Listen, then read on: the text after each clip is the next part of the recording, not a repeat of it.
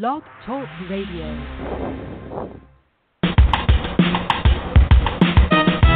Let's get lost in a better place. Pick up a bird, travel through time and space. So much to learn, so much to see. A chance to escape reality. Open your mind and your heart. Gain new knowledge, get a fresh new start. MJ Network will bring you there. So let's talk about it. We're live and on the air. Good morning, everyone. It's beautiful outside. It's 54 degrees, my kind of weather, and this is going to be exciting. We have the author of Evelio's Garden here, and that's Sandra Shaw-Homer. She's calling from Costa Rica. This is exciting. So good morning and welcome to MJ Network. MJ is after my sister, who encouraged me to do this before she passed away 10 years. So it's in her honor that the station is here, and I'm really glad to be doing this. So how are you? I'm wonderful. Thank you very much, Fran. It's good to be with you. Well, I'm glad that Sherry was nice enough to send me the book and surprise me with it. So tell us about Costa Rica and why you decided to move there. Because not enough people know about it. Well, this goes back 30 years and even more. When my ex-husband and I were burning out, we had a small public relations business and we're partners. And when you're partners with your husband, your clients call you at all hours of the day and night, and it just you can't get away from it. So we were looking for a quieter, more peaceful lifestyle and a kinder climate. And the climate in Philadelphia is pretty awful. And my ex-husband had spent some time in Panama during the Korean conflict, with the Air Force, and he felt he would be comfortable living in a Central American country. And it just so happened we ran into an honorary consul from Costa Rica, and she explained to us the ease with which you could get residency here. Not every country makes it very easy. So we've just pursued it with a lawyer here, and made several trips and found a property we liked and sold our business, sold our house, and it took us about a year and a half, but we got down here. And I specifically wanted to spend some time writing, and I wanted to become bilingual. And my ex-husband enjoyed the fishing and gardening and being in the outdoors. So at first it was just a dream. Well, what fascinated me with the book, I kept reading it over and over again, is the flora and fauna and the different animals and wildlife that you focused on. How come it's so different than from up here? Yes, quite a few of them are different, although we have skunks. Yeah. Yeah, I know. So, but there are armadillos and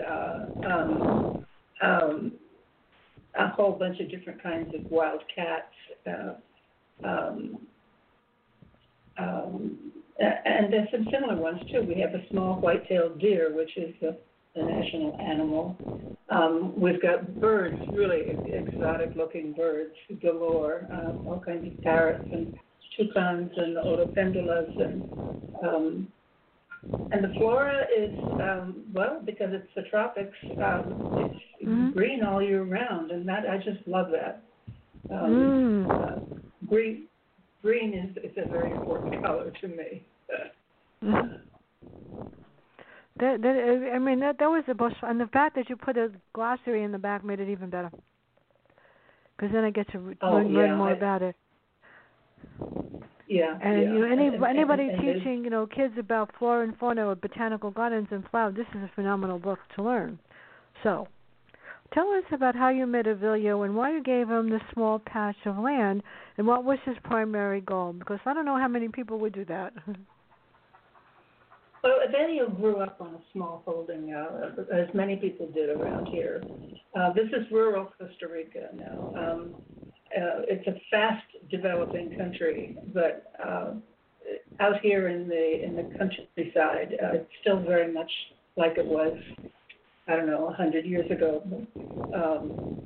People here have kind of been jerked from the 19th century into the 21st without anything in between.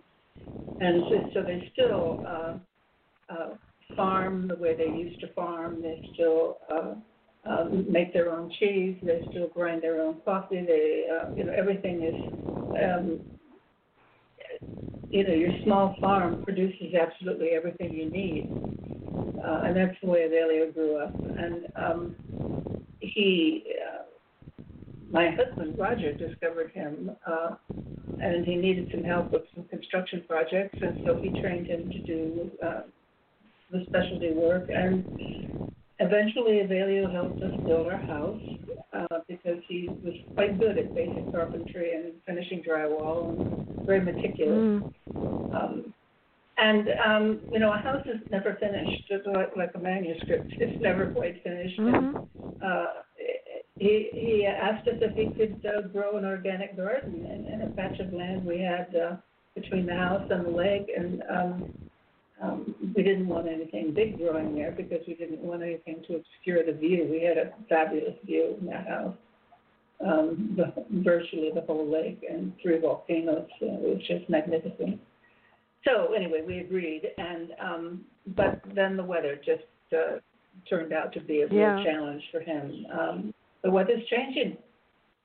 The weather is definitely changing, and when here in the tropics, we basically have 2 seasons: the rainy season and the dry season, and that's true for all of the tropics. And but that pattern is changing, and so it's less predictable. You plant for certain conditions, and if the conditions aren't right, everything just goes to hell. So he had a lot of frustrations, and somehow I had to participate in all of his emotional ups and downs. When he got down, he really depended on me for emotional support throughout this entire project. But finally, he got it right, and the conditions were right, and he had a beautiful, beautiful garden growing. And the biggest problem for Evelio was that he's not a marketer. He didn't know how to sell his stuff, and so he kept looking to me to try to use the internet to sell his vegetables. It was nuts. It was just nuts. I was frustrated, and sometimes our little intercultural clashes were difficult for both of us. But as we moved along, quite a lovely friendship developed, between us, and we're still friends these many years later. Yeah. That's the main thing. But you know what I missed, though, when I was reading this? As you were describing the gardens and the flora and the fauna and the animals, I said, I want pictures. I was like, I pictured everything the way you wrote, and I said, where are the pictures so I could see this? So you have animals, wildlife. Which animals were the most dangerous? I mean, I was picturing these things, and I was looking them up, and I go like, oh my God, I don't want that near me either. Well, Costa Rica has 17 poisonous snakes, for one thing. God. That's a danger. You keep your eyes on the ground when you're walking around. You don't let the grass grow too high because snakes cover just like any other wild animal.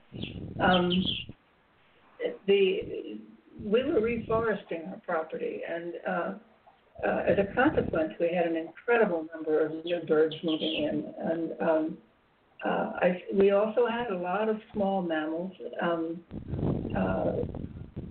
and I think that the area was not quite big enough to support a big cat, but there are jaguars and pumas and ocelots and a number of margays, a number of wildcats in Costa Rica, some of them smaller than others. But and we had deer on the property, which was just lovely, to be able to provide a habitat for.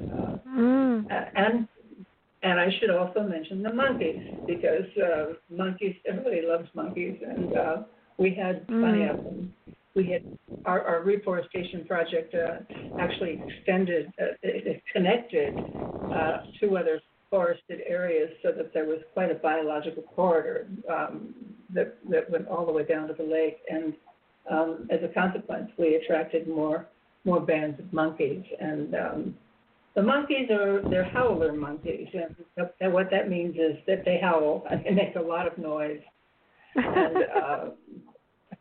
every morning at 5 o'clock, like clockwork. I mean, they start, it's like reveille and taps at the end of the day. They just, announce the morning and they announce the evening. And if you really can't sleep through it at 5 o'clock, you're up. There's just no way. That's one way not to oversleep if you have to go to work, that's for sure. Oh, my God, I don't think I could handle that. But you know what? My favorite house when I go to the zoo's closed up here now. But is the reptile house with the snakes. I've always been fascinated by them. I have no idea why. But, yeah. They are fascinating creatures. They are fascinating. I had a parent.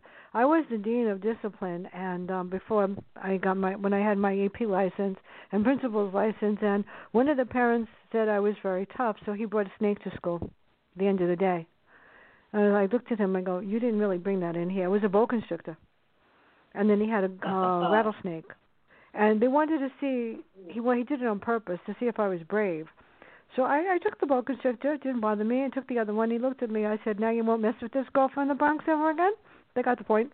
I was like, oh, my God. I was like, you didn't really touch this thing. You didn't really do it. And the kids were looking at me. No wonder nobody messes with her. I was like, I'm little. I didn't know whether to laugh or cry. I said, please don't bring that again. So they brought you never knew what was going to come through the front door of this place. You had no idea. It was a tough school in the Bronx, and you just had to be tough. So every chapter, this was interesting, has a different heading which explains what we will learn about the gardens or progress or the issues. How did you determine the sequence of events and what you wanted to share about this garden? But I still want pictures up, seriously. Well, basically, the book is organized by months, and so it just followed the course of the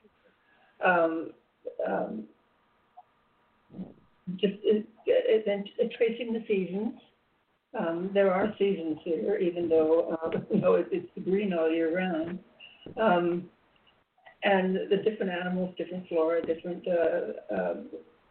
plants are visible at different times of the year and so on. So it's, I don't know, I wanted to kind of tell the story of the natural world around me as well as the story of Evelio's garden. So there are stories about bugs, flowers, and trees. It must be fascinating, though, but sometimes isn't it get kind of like scary that something's going to attack or bite or something like that? Well, you're careful, when you live in this part of the world. You just, keep your eyes peeled. We had both on the property, but boa constrictors don't go after people. They go after small stuff, like squirrels and birds and so on. I've seen them a couple times, and they're not particularly scary. They're big, but they're not likely to damage you. And there are lots of non-poisonous snakes around too. So whenever I saw a snake, I just simply called our helper, Cookie. We called him to come and get rid of it. So he did. These guys grow up in the country and they know what they're doing. So I would be scared if they came into the house. If they came inside, I mean, oh my God. I mean, what was it? Last year, there were bats in this. They don't have too many bats here, birds.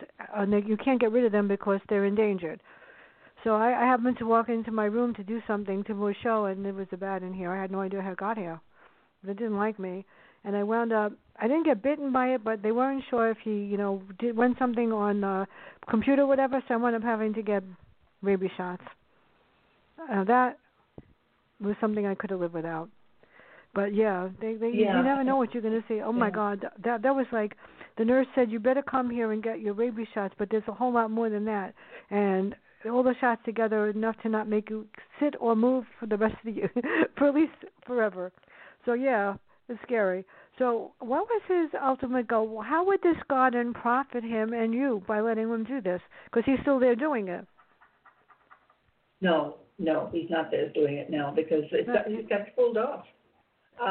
There was a nearby field right on the other side of the garden that belonged to another property owner, and he had cows, and he wanted to get rid of the scrub that was kept growing up in the pasture, and so he just sent That's so sad. The guys with some Roundup in pumps. And it was a breezy day, and so a lot of the poison blew over the fence line and into Evelio's garden, and basically knocked it out completely. So that was very sad, because we both were very emotionally involved in the garden, and the only thing left was a little bit of rice that had escaped because the wind was blowing crosswise.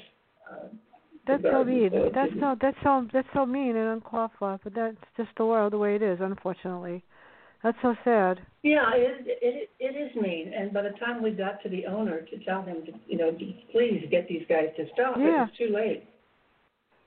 So I know. It's like the world. But everywhere Evelio is, there's a garden. Right now, he's working for a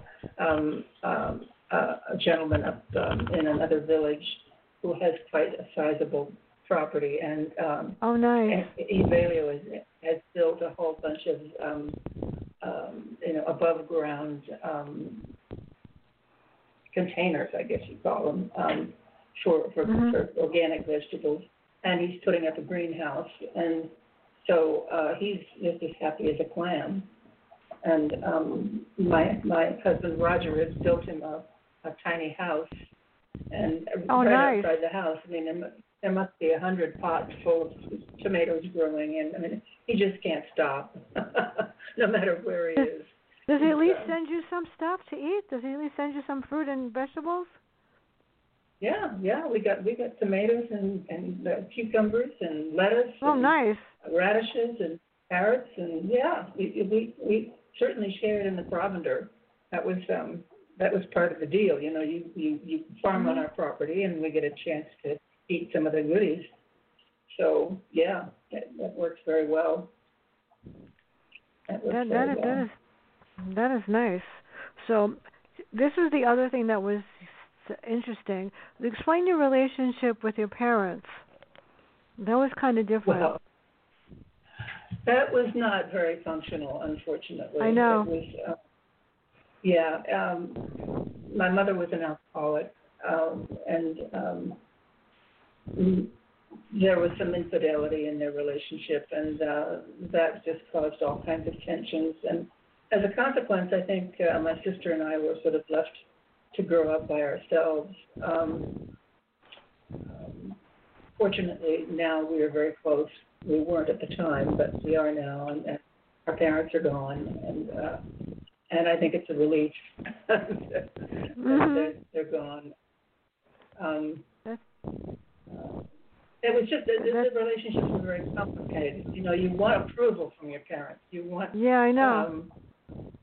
And our father was just totally incapable of giving it. And my mother, because she was drinking so much, she just wasn't able to supply what we needed.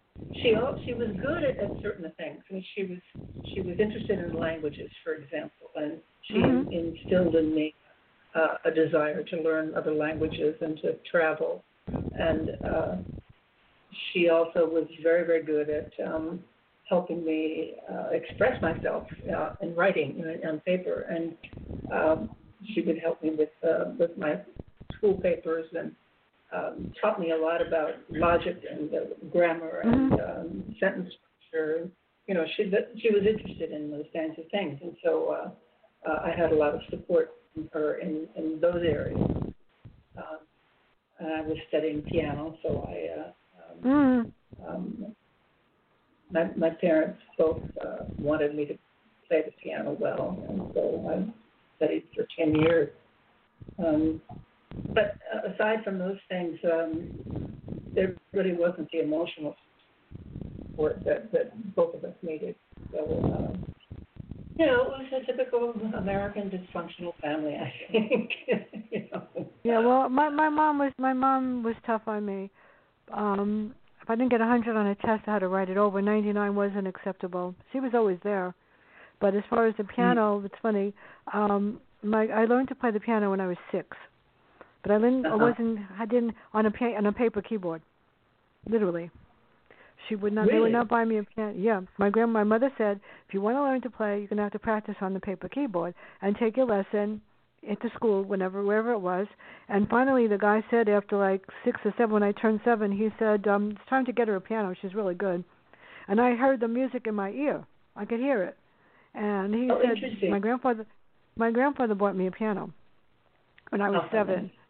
And I you know something, you don't believe sometimes that you could actually do the wild things that you had to do. I mean, I must have practiced 100 hours a day, but I didn't care because it was fun. And my teacher was a concert pianist. She was famous or something. And I had to play, I was 7 years old in Carnegie Hall, the entire Waltz of the Flowers by Tchaikovsky, by heart. Oh, my God. That's amazing, That's what I Fran. said. No, yeah, I had to do it. I think I played, it was like 12 or 15 pages. The last 3 pages, I said, would you mind giving me the music? This is getting to be too much. And I had to do it. I was like, I looked at my mother. I said, this is Carnegie Hall. Famous people, and I'm 7 years old. My sister didn't have to do it because my sister didn't like playing piano, so she quit, except me. But yeah, this is the kind of thing, yeah. But the piano was very relaxing. So let's get back to the birds. Which birds are your favorite and why? I love birds too. Birds are really beautiful, except for the ones flying in our parking lot. The ones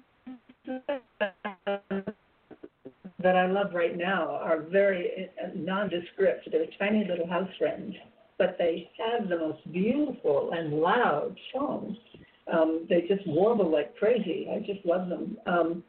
They're not anything special to look at, but another one that I like a lot is the otopendula, which is a large bird, and it's got, the reason they call it otopendula is that it's got a long yellow tail. It's otherwise a black bird with just a little red around the eyes, and it's got an amazing call. It sounds like water falling. I mean, it's just beautiful. The magpie jay is a very, very interesting bird who has got a very lovely curly Q thing on its head.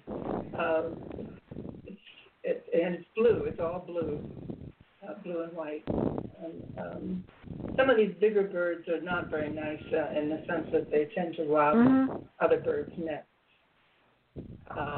But still, they're beautiful to look at. And the toucan is amazing. Yeah, I like that bird. It sounds like a frog. Yeah. It's got the ugliest call. It sounds like a frog. Yeah. So you had who was Trixie, and how did Trixie terrorize the robins? And how I love robins. You can't hurt my robins. The robins here are not like, they don't look like the robins up there. They have a color. They call them the clay-breasted robins. They don't have that red breast, but they look just exactly alike. Otherwise, they hop just exactly like the robins in the north hop, and they've got this warning call when something is threatening them, like our cats. We had some nesting in the eaves of the porch. They would come back year after year. It was just it was fun watching them raised a brood, and listening to them sing when they were all flying around. It was, and then we had swallows too. They were always nesting around the house. It was lovely to feel that nature was just so close to us. But nobody tries to... Speaking of nature being close. No, go ahead. I got it. I was going to say, speaking of nature, I just saw a couple of coyotes the other morning as I was getting up. Oh, God. And one night, Yeah. a few months ago, they were right around my house, and this is just a little cabin, near the lake. They were right around my house, and they were just singing to beat the band. They were just, howling and yipping Ooh. and yowling, and I mean, it was just. They have apparently 11 different vocalizations. Oh, I didn't God. know that. Somebody wrote that to me on Facebook later. They were going through all of them, and it lasted for about 15 minutes. I just got goosebumps. It was just so magnificent to be that close to something wild. I really appreciate the wildness where I live. Well, they don't appreciate them up here, let me tell you. And I'm in Westchester, and there's a black bear hunting around here too, somewhere. And they said they can't do anything about it because he's tame. They go like, he better not come over here because definitely not. So the question I was going to ask is, there's so much wildlife out there, and so many different kinds of animals. People don't hunt them or try to capture them or hurt or kill them, do they? That would be horrible. Well, it's against the law to hunt wildlife now. Although in prior years, they would kill monkeys and deer and so on for food. It's a poor part of the world, and so that kind of activity was necessary. But it's illegal now to hunt for wildlife in Costa Rica, and so we have wardens now in the parks. And every once in a while they catch somebody, but it's against the law. And the animals down there haven't gotten the virus like up here. Because up here, a couple of the cats, a couple of the lions, they've got, thank God, because trust me, nobody wants that. Nobody really wants that. Yeah, because they got it up here, yeah. No, the animals here are not have not succumbed to the virus. Thank God. Thank God. Just people. Yeah. No, we have low numbers here because you're lucky. and I think we have a little over 1,000 cases, and there've been I think 10 or 11 deaths. But it's a tiny country, and we shut down the borders right away, and which is our economy. I don't know how we're going to recover because our economy is largely dependent on tourism, and with no tourism, people are losing jobs, and it's being difficult. I told my sister something the other day. We were on the phone, and one of the ways the government is collecting extra money to help people who are in dire straits is keeping the gasoline prices at the pump high, even though the prices internationally are down really, really low. And they're down here $1.99 a gallon. It's not so bad. No, well, here it's like $4 or $5. Yeah, I believe that. They don't want people to travel, I guess. Well, then there are restrictions on travel also. So oh, wow. The air is clear. The air is a lot clearer, and but what's interesting is that nobody's complaining about all of these restrictions. Nobody's complaining. They're very, very good. That's lucky because up here, people. I wear a mask when I go out. I can't stand it because it makes me sick. But I wear a mask when I go out. I go into a store, I wear a mask. You don't have to wear it if you're walking in the street, but if there's a lot of people, I wear it anyway. Just because I want to prevent somebody else from getting sick. You're not preventing you. You're preventing that. You're preventing somebody else. But there are a lot of people that don't. just listening to just watching the protests and stuff like that, and listening to them carry on. And as the governor said, you made your point, and you win. So let's see what we can do to fix this and work together. And he's right. I mean, how many times are you going to scream the same thing? So another thing that fascinated me in this book, it's funny. I read this and I'm saying it's a memoir, but it's very different. Because it's more like you're learning about the flora, the fauna, about animals. You're learning so much that I can imagine that high schools and kids in other countries can learn an awful lot about your country just by reading this book. And that's what it seems like to me anyway. I think so. Yes. Yeah, there's an educational component to it, definitely. Yeah. That's the educator in me. That's the educator in me. What can I say? Yeah. Yeah. Of course, it really is an adult book because of the content having to do with my memoir. But yeah, it's certainly, if you want to know what it's like here, the book can certainly help. Well, there are a lot of people that have asked me about this, and I give away my books when I'm done with the interviews. Well, that's nice. So, that's nice. Yeah, I do, because I'm like the library of the building. And since the library is closed and now they're opening it only for curbside, so you have to order what they have there. I'm the best bet to get the new ones because nobody's got them. Nobody has them. So I'm very popular, at least for that. Anyway, I mean, really. What could I say? That's a good idea. So, how did you when you had to identify the birds and the flora and the fauna and create your glossary and this stuff?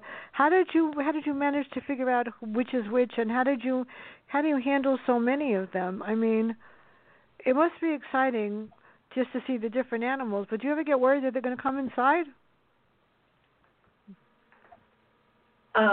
No. Occasionally a hummingbird would fly in, and that's nice. We'd have to try to catch it and save it. And I've rescued a lot of hummingbirds over the years. Because and occasionally a cat will walk in with a bird, and it's jaws, and so you pry open the jaws. You try to rescue the bird, and that happens. That's just something that you have to accept when you have cats as pets, that they're going to catch stuff. But I did a lot of reading and studying to identify things, and also I had the help of Evelio and Cookie, who grew up in the countryside, and so they knew all these animals. We want to talk about Cookie. Yeah, Cookie unfortunately died just about 6 months ago. That's sad. He was also an alcoholic, but he was a binge alcoholic, and he would go off for a week or 2 weeks, and we would manage to survive without his help. And he was the yard man and general factotum around the farm, and we cut the grass and trim the shrubs. Although trimming the shrubs was we got into a lot of arguments, which were pretty funny. He came from a very poor family. He had 4 kids or 5 kids. There were 6 in the household altogether, and so and he was making a peon's wage. And so we tried to be generous whenever we could. I was helping his kids with their school supplies. And finally, one of them graduated from high school, first one ever in the family. When you live with poverty around you, your perspective changes, I think. Anyway, Cookie was a real pain in the neck. We were very fond of him. But he didn't like having a female boss. He was a real machista guy. Yeah, I can imagine. He would argue with me. And finally, Rosa one day had to say to him, and Rosa was our housekeeper, Cookie, Sandy's the boss. You have you have to do what she says and not fight with her. But that didn't do any good. It didn't do any good. Well, there are some men that are like anyway, that. They don't understand that we know that we are, wonderful and brilliant, and they don't want to take direction from us. Seriously, that's so sad. That's right. That's right. And this is a pretty machismo country. It's Latin America. Yeah.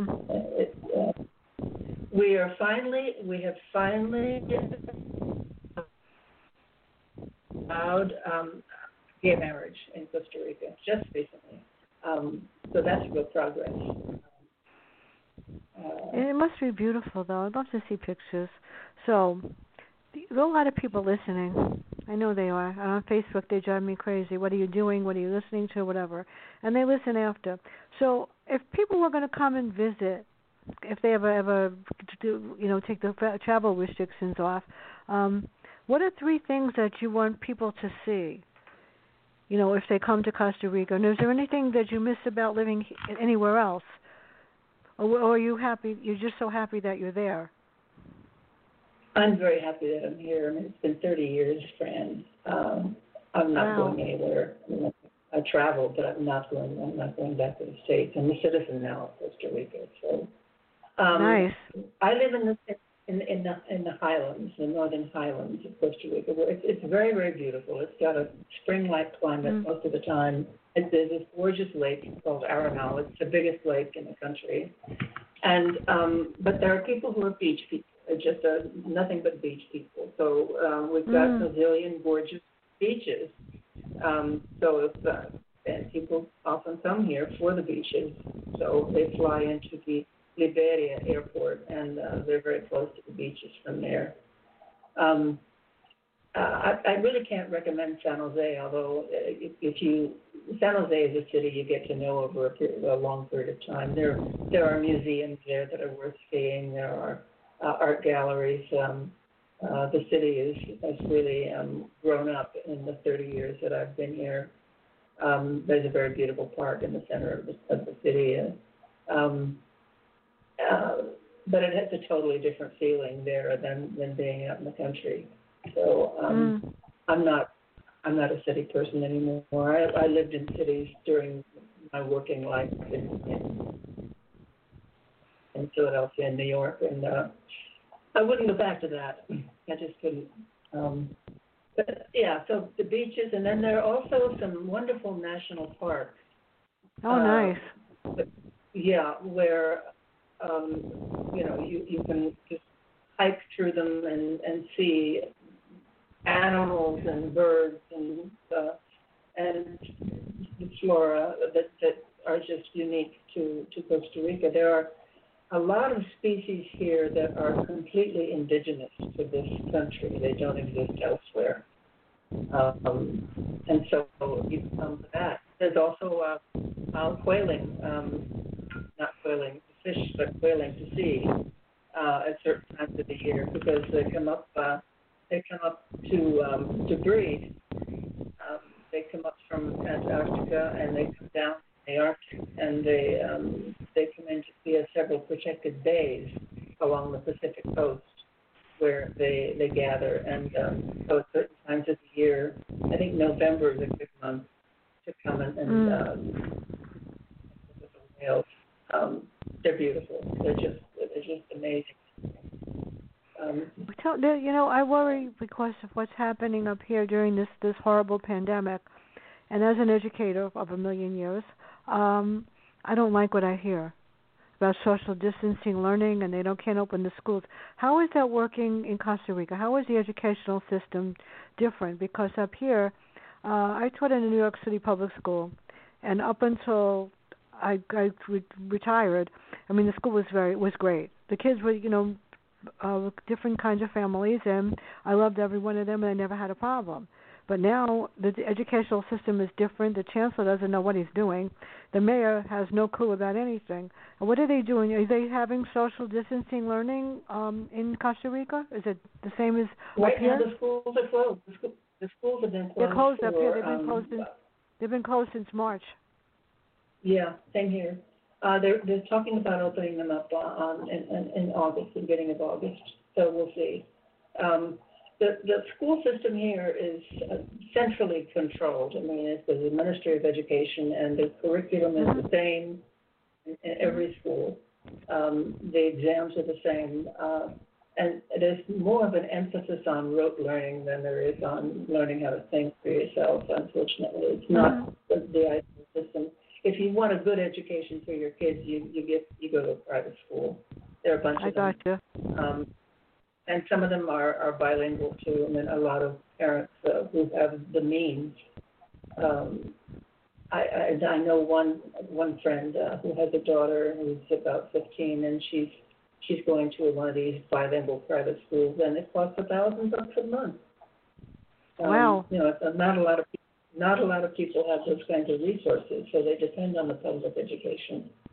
You know, and it's not bad. There are a lot more people now, for example, are learning to speak English because it's that's really important for job opportunities. When we first got here, nobody spoke any English, hardly anybody. But now a lot more people are speaking English, and they're teaching it better in schools than they were. So it's not ideal, but at least what's happening is you've got an educated workforce. You've got people at least with high school degrees. And then the university system is a state system. There are private universities, but there's several big state universities. And they are relatively cheap to go to. I mean, we're not talking $60,000 a year to go to university. It's almost nothing. You know, they're supported by the state. You're lucky because my brother's paying. My nephew graduated 2 years ago. He got a really good job. My other nephew just became an investment banker, but my brother is paying a fortune. And the last one is on a baseball scholarship, thank God, but he's still paying $25,000-$30,000 for a year because you only get half. You don't get all of it. Mm-hmm. And if you don't keep your grades up, he's got a 4.0 index. He's like his aunt, yeah. But if you don't keep up your average, you're out. You're automatically out. Yeah. Which is really sad. So we have a few more minutes. What was your most favorite thing that Evelio planted? And what was his most favorite thing that he planted?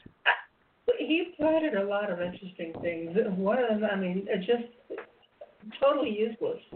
It was a shrub that produced a fruit that could be pressed, and the oil could be used as a biofuel. I don't know why he planted. Yeah, good. We were not going to get into the biofuel production business, and it was only one shrub, not a whole field of them. But that was the one that amused me the most. Because we couldn't eat it. It was totally useless. But I think it provided a little bit of a windbreak for some of his other plantings. Anyway, that's my favorite. I can't eat a lot of fruit, so that's a whole other issue. So if you could encourage people to move to Costa Rica, do it. And when the people come as tourists, does anybody ever say, I'm going to move here? Or I want to live here? What would draw them to want to live there? We call it the paradise syndrome. As soon as they get off the plane, people just fall in love with this country. And they make a lot of very rapid decisions, unfortunately. They're here for 2 weeks and they decide to buy land, build a house, whatever. And it's just, as Roger says, my husband says, that they leave their brains at the airport. They do things here that they would never, ever do at home. I'm talking about relationships with lawyers and real estate agents and so on. It's amazing. My advice would be, if you're going to come to the country and you really are serious about living abroad, which is a big decision, by the way. That is a really big decision. Not easy to make that kind of adjustment, especially if you don't have the language. But our recommendation has always been rent. rent for a year. Explore the country. Get to know the areas that you feel comfortable in, and then decide, whether where you want to buy and when. And it's always easier to buy a house that's already built because there's just no experience with building and no experience with the language. You're just going to get into all kinds of trouble. So it's much better to buy something that's already existing. So those would be my recommendations. Well, how do they deal with all the animals there, too? I mean, a lot of people come, if you see snakes and all the other animals, they may feel like, oh, my God, what am I doing? Well, yeah. Seriously. I have to say, though, in my 30 years here, I haven't seen very many snakes. I've seen a couple of coral snakes. I've seen a little palm viper that curled up on top of one of my bonsai plants. A boa constrictor, of course. Oh God. What else? But they're not scary. They're not because they just they go after small fry, birds and squirrels and things. Well, I wonder how they would feel if they heard the monkeys and the coyotes screaming. Oh my God. It's better than an alarm clock, that's for sure. You don't have to worry about getting up late for work. And I'm sure the kids will have no problem. I'm not going to be late for school. No, the coyotes don't hunt in packs. It's important to know about these things and become a student of what's around you.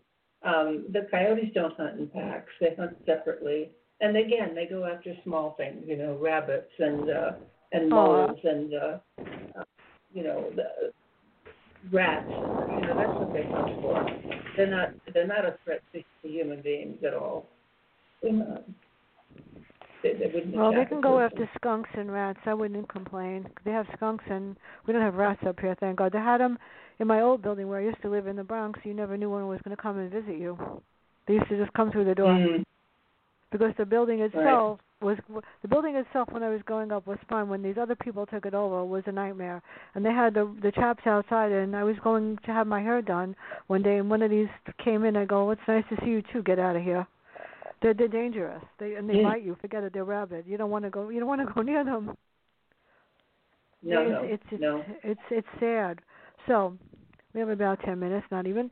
Throughout the journey, you have many emotional challenges. Is there anything that you would change? And what is the favorite, was there anything that you would change that you would not have wanted to experience coming to Costa Rica? Yeah, there were some definitely down moments. The divorce from the husband with whom I came here was very, very ugly. And but there's nothing, Fran, that I look back on and regret. You learn from every experience in life. Yeah. And if when you stop learning, you're dead, basically, I think. Yeah, I know. Bad experiences are hard, but they teach you things. And and I've lived here very poor also. It's very, very poor. But again, I'm frugal. I couldn't live poor. I lived poor in New York City for a while, I'll tell you. Many, many, many years ago. I was working for Doubleday, and I was making $125 a week. Of course, that was gross. Net was a bit under $100, and I was paying $250 a month in rent. Wow. So that gives you an idea of what kind of spending money I had. In any case, so you just learn to live with what you got. That's all. There's no. I don't feel the need for collecting things. In fact, at my age, I'm starting to divest and downsize and live more simply. It's been good. I feel good about my life. I do, and I feel good about all the environmental work I did too. That was very positive. A very good experience working with Costa Ricans to help save the lake, save the flora and fauna around the lake. That's been really a good experience. So I think it's been a useful life. That is good. I mean, I learned from a lot of experiences too, and it's funny when I first started to teach 1,000 whatever. I didn't think I was going to make it for the first 2 weeks because they gave me the toughest class in the school. They stacked it just to see if I can do it because the assistant principal was my third grade teacher, and the principal wanted to see just how strong I was. But the first 2 weeks I thought I was going to say whatever, and I said, you know what, I'm not quitting. I'm going to do this, and I asked help. That's the other thing. You can't be afraid to ask someone that's more experienced to help you. And I had 2 very experienced, tough teachers that helped me, and the dean, and I said, can you come in and tell me if I know what I'm doing? I mean, I have no idea. He said, I mean, you know, I was 2 weeks. He said, you could teach the wall. He said, you knew right away that they weren't understanding. You changed it, whatever. Now get tough. And it took me a while, but I got tough. And you know, so my mother said to me, you don't have to do this if you don't want to do it. I said, no, I want to do it because these kids need me. These were in the 36 years I was there, they said this was the first class that was the toughest that ever went through that school, and they couldn't believe a little 5-foot, little 108-pound thing was going to straighten them out, and I did. And it was probably, and I was making $90 a week. That was it. Salaries back then were not a lot, and it wasn't that long ago. And until you made $10,000, you were taught 10 years. It was a lot, and they froze salaries. They froze them. Yeah, they froze them.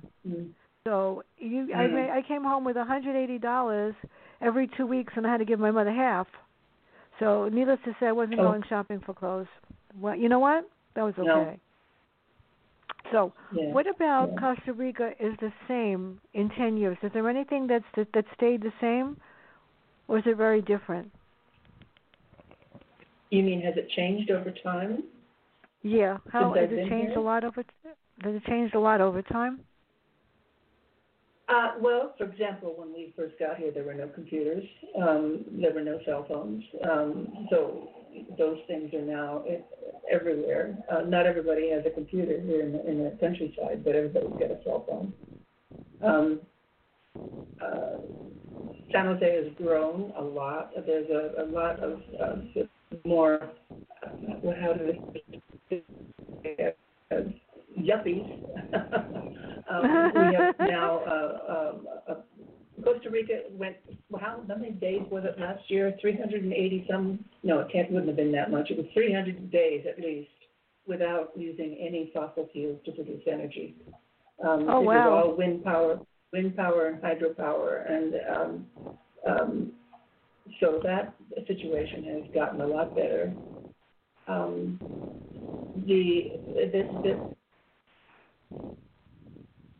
I'm thinking of the San Jose area. That really has become much more sophisticated and much more,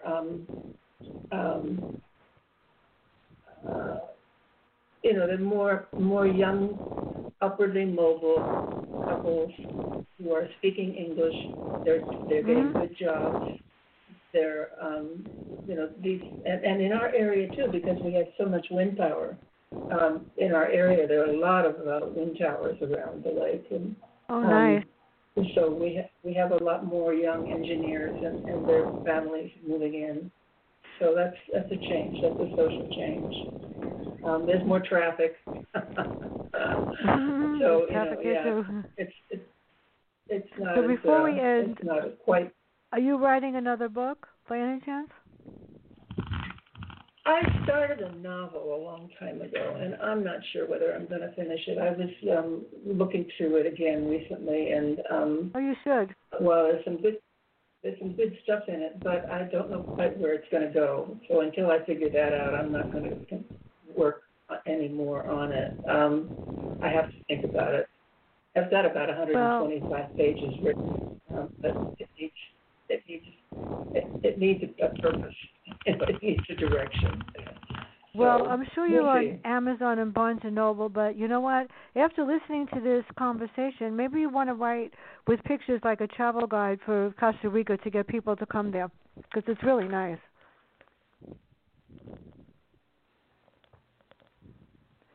Hello? She died. That was Sandra Shaw Homer. I guess she left the conversation. I don't know what happened, that she got disconnected. Anyway, but everybody have a nice day. I'm going to email her. I don't know what happened just now. But anyway, I guess that she lost the connection at the end of the show. Her book is on Amazon. Her book must be on Barnes and Noble. The book is called Evelio's Garden, and basically, I was hoping that everybody would, listen to the show and read it. And I don't know what happened, but I'm just going to thank her. Thank you. You got disconnected. I don't know why. Anyway, everybody have a nice day, and bye.